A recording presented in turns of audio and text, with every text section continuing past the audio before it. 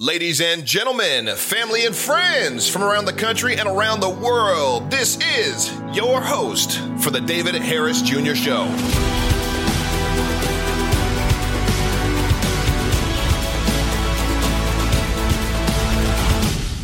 David J. Harris Jr. here with the amazing one and only Charlie Kirk. Charlie, what's such up, a pleasure, man. Thank Have you so back. much. Yes, Thank you. It's great. So we are here for Teen SAS, and there's over 1,000 students here from around the country that are excited about what? Tell us what they're excited about. Boy, they're excited about freedom, about liberty, the Constitution, American exceptionalism, and they're just thrilled to be here in Washington, D.C. I mean, they were sleeping on marble floors overnight to hear from the President of the United States. You know, one of these fake reporters was asking me, oh, well, what do these kids do at night? Are they up to no good? I said, you know what our kids are doing? They're sleeping on the floor in the lobby. I mean, this is the type of these are the students that are going to save this country. I really believe that. Well, it's amazing to me that you started this at 18 years old. So these kids are here. A lot of them are that age or a little younger. And what you've created here, this movement that is waking up and supporting conservative values, ideas, which I believe are really constitutional ideas and values of this country, you're setting them on fire. Thank you. Yeah. What does that do for you internally in your heart, brother, for the prayers, the tears, the sweat, the 6 years you've been building this? What does that do for you?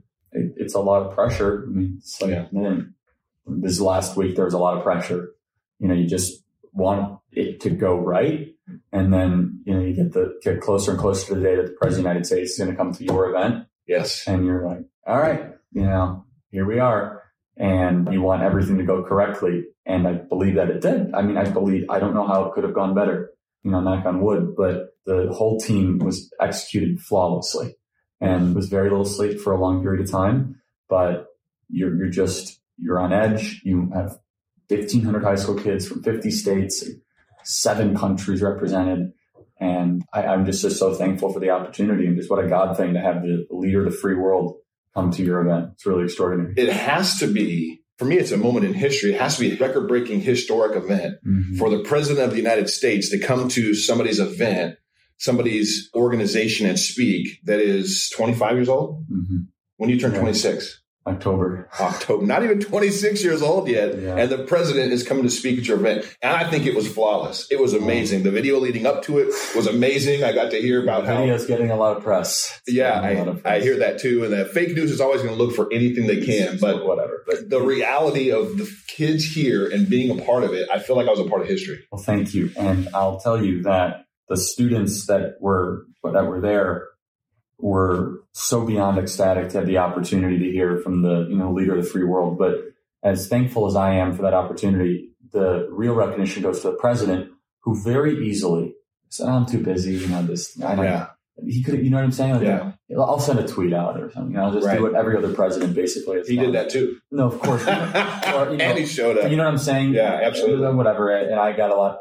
Instead, he carves out time in his schedule. Yeah. And it was over from the time he left to the White House, the time he got back, it was about 2.5 hours, 3 hours out of his schedule. Wow. That he could have been spent doing anything else, but he saw value in this. Yeah. It's extraordinary. Just such a compliment to the staff and to the students and to the donors and people like you, our influencer supporters, that it's a compliment to all of us that what we have been doing has been helping push things in the right direction. And it's a rarity. Almost every conservative organization out there wants that, right? Yeah. And we're so thankful to have that opportunity, and to be included on that is just extraordinary. And we're really humbled by it. Now, there are kids here of all different backgrounds, different races. The president had to know that.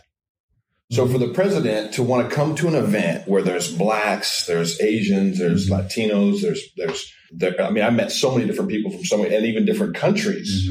What does that say to the whole narrative that the mainstream media continues to try to paint him as a racist? Well, I mean, the media wants him to be a racist. I mean, wouldn't you want to live in a country where you want him not to be a racist? Like, wouldn't that...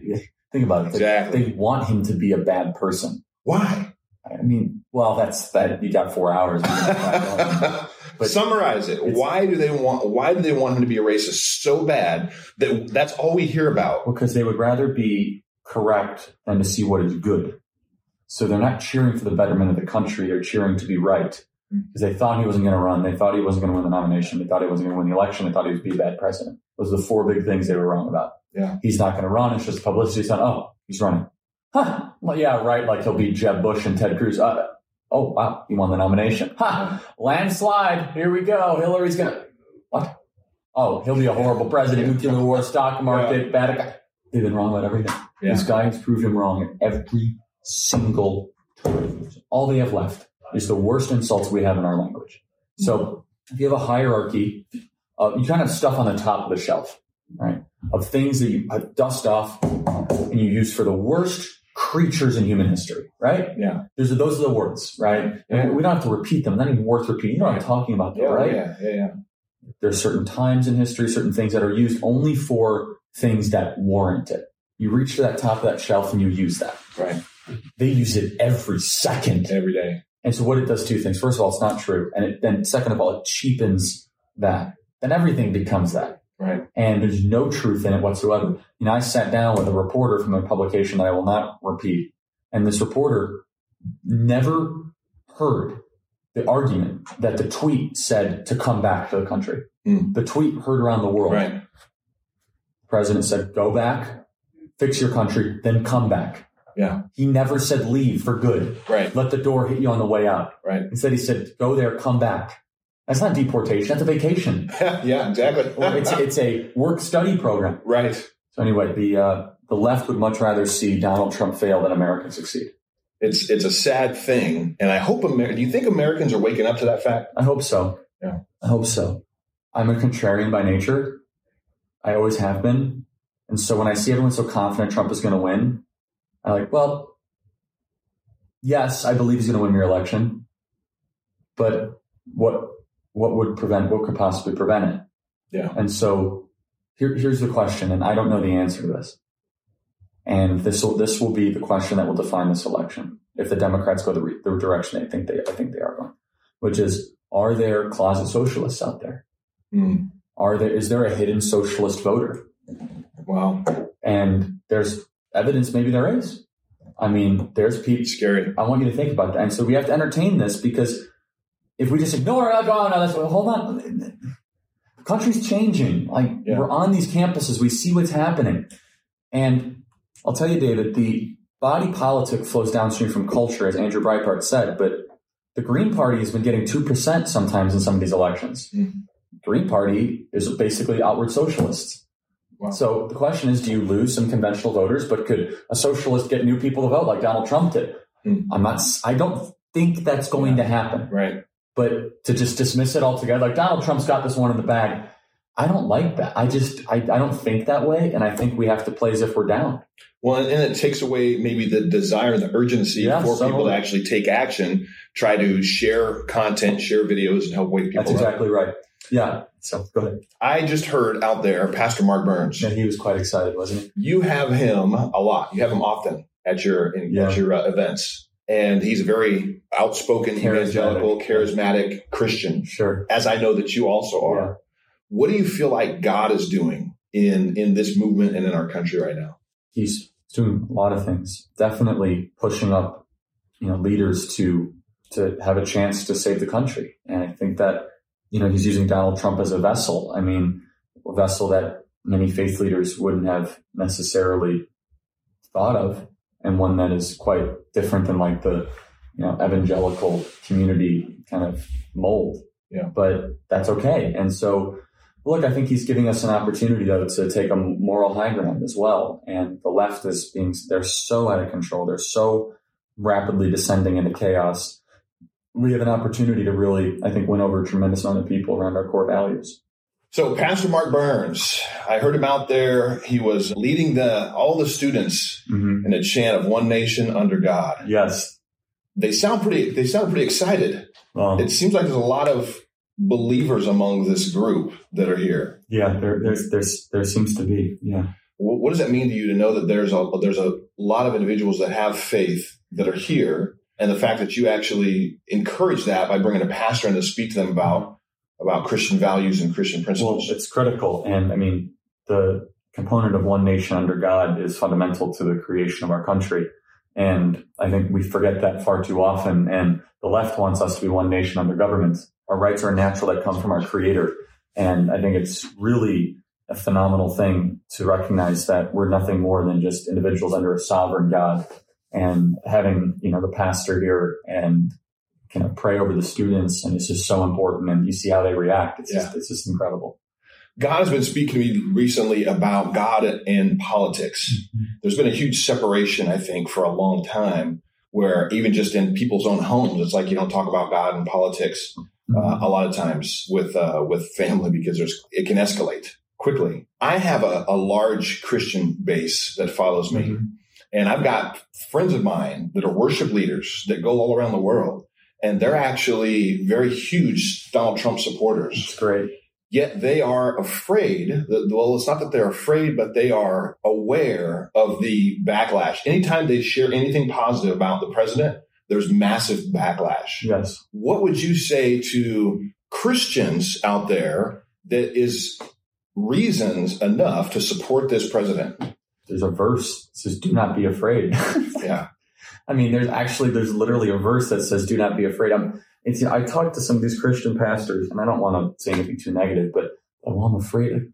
What are you afraid of? Like, it actually makes me question your faith. Like, I hate to say that. Like, you're afraid of what like other people think of you as a Christian. Backlash and having persecution is the whole point of being a Christian, right? Yeah. It's guaranteed that you're going to have that kind of backlash. It's guaranteed that you're going to go through trials. It's guaranteed you're going to have very tough moments, right? And they just say, well, I don't want to lose congregants. I don't want to have bad things said about me. Well, then I got nothing for you. You should be bold, be courageous. Bold Christians that do step out and speak deserve huge amount of praise and huge amount of recognition. Like Jerry Falwell, like yourself. I find that too many Christians remain silent on these issues. Yeah. Now, what would you say to the Christians that are bashing the ministers or the preachers or the worship leaders? Yeah, go ahead. Sorry. That because they're supporting Trump, I feel like there's a lot of evidence and reasons to support this president because of his pro-Christian stance. Yeah, I mean, he's the most evangelical-friendly president in American history. Why? Oh, for many reasons. I mean, whether it be the Religious Freedom Executive Orders, most pro-life president, repealing the Hyde Amendment or reinstituting the Hyde Amendment, which is the Hyde Amendment in Mexico City policy, which is a ban on our money being spent on abortions abroad. He's defunded Planned Parenthood by $200 million. You put Gorsuch and Kavanaugh on the Supreme Court, which are two constitutionalists that will defend religious freedom at every single turn. 150 circuit court judges, which will be in place for a long time, that will all defend religious liberty and freedom. And as Christians, we should also understand that if you do not have a booming economy, if you do not have a strong nation state, then your religious freedom will eventually become under attack and your livelihood will be under attack. And this president has delivered results for all Americans, and Christians included. And the church is stronger than ever before, thanks to President Donald Trump. And I just find it too bad that people are that are accusing us Christians that go out and support this president. I know that one of the reasons why in my book, I talk about on pro-life, one of the reasons why I could never vote Democrat is because it's a part of their party's platform. Yes. They're pro-abortion. What do you say to Christians that say, well, I can't support Trump, so I have to vote for a Democrat when abortion is a part of the Democrat platform? Yeah, it's hard. I've never heard a good Christian argument for abortion, so I'm waiting for one if someone has one. Yeah. If anyone has one, I don't. I mean, in Jeremiah 39:13, I was 26 something. It says, "I knew you before you were in the womb." Yeah, literally talks about this the singularity and the consciousness and the specificity of the human life within the womb. How neat is that? And yet, it seems as if abortion has now become a form of birth control. Over 1 million abortions a year. Like that. That means 3,000 a day. Wow. Think about that. Just today. It's too many. It is. It's become way, way, way too culturally permissible. And so if we can't agree that abortion is bad or wrong, can we just say we want less abortions? We can't even have that conversation anymore. Yeah. That's a stunning regression, unfortunately, of really where we should be as a culture and as a society. It's vastly disappointing that more Christians don't stand up against abortion. And Democrats don't even want less abortion. They want more. They want more. They want them to be paid for. They want 2 million abortions a year. Yeah. That's population control. I mean, it's a horrible, horrible thing. And I think it was just it was either Ilhan Omar or AOC that actually said that they want taxpayers to actually pay for illegals to have abortions. Right. Publicly funded abortions for illegals. And Julian Castro said men should have abortions too. Goodness gracious. It's just moral relativism that is such a danger to our country. It really is. Yeah. So what could we pray for you for? Well, just pray for my wisdom and my perseverance. So those are the two most important things, because I just have to keep going, and hopefully I continue to make good choices, and also just pray that I stay grounded. Yeah. So absolutely. And operate from a place of rest. Because Papa God has got you. You're in his hands. Yes. He's proud of you, and he's watching over you, and he's with you. Thank you. And I got one more question for you. You recently came out that you have a girlfriend.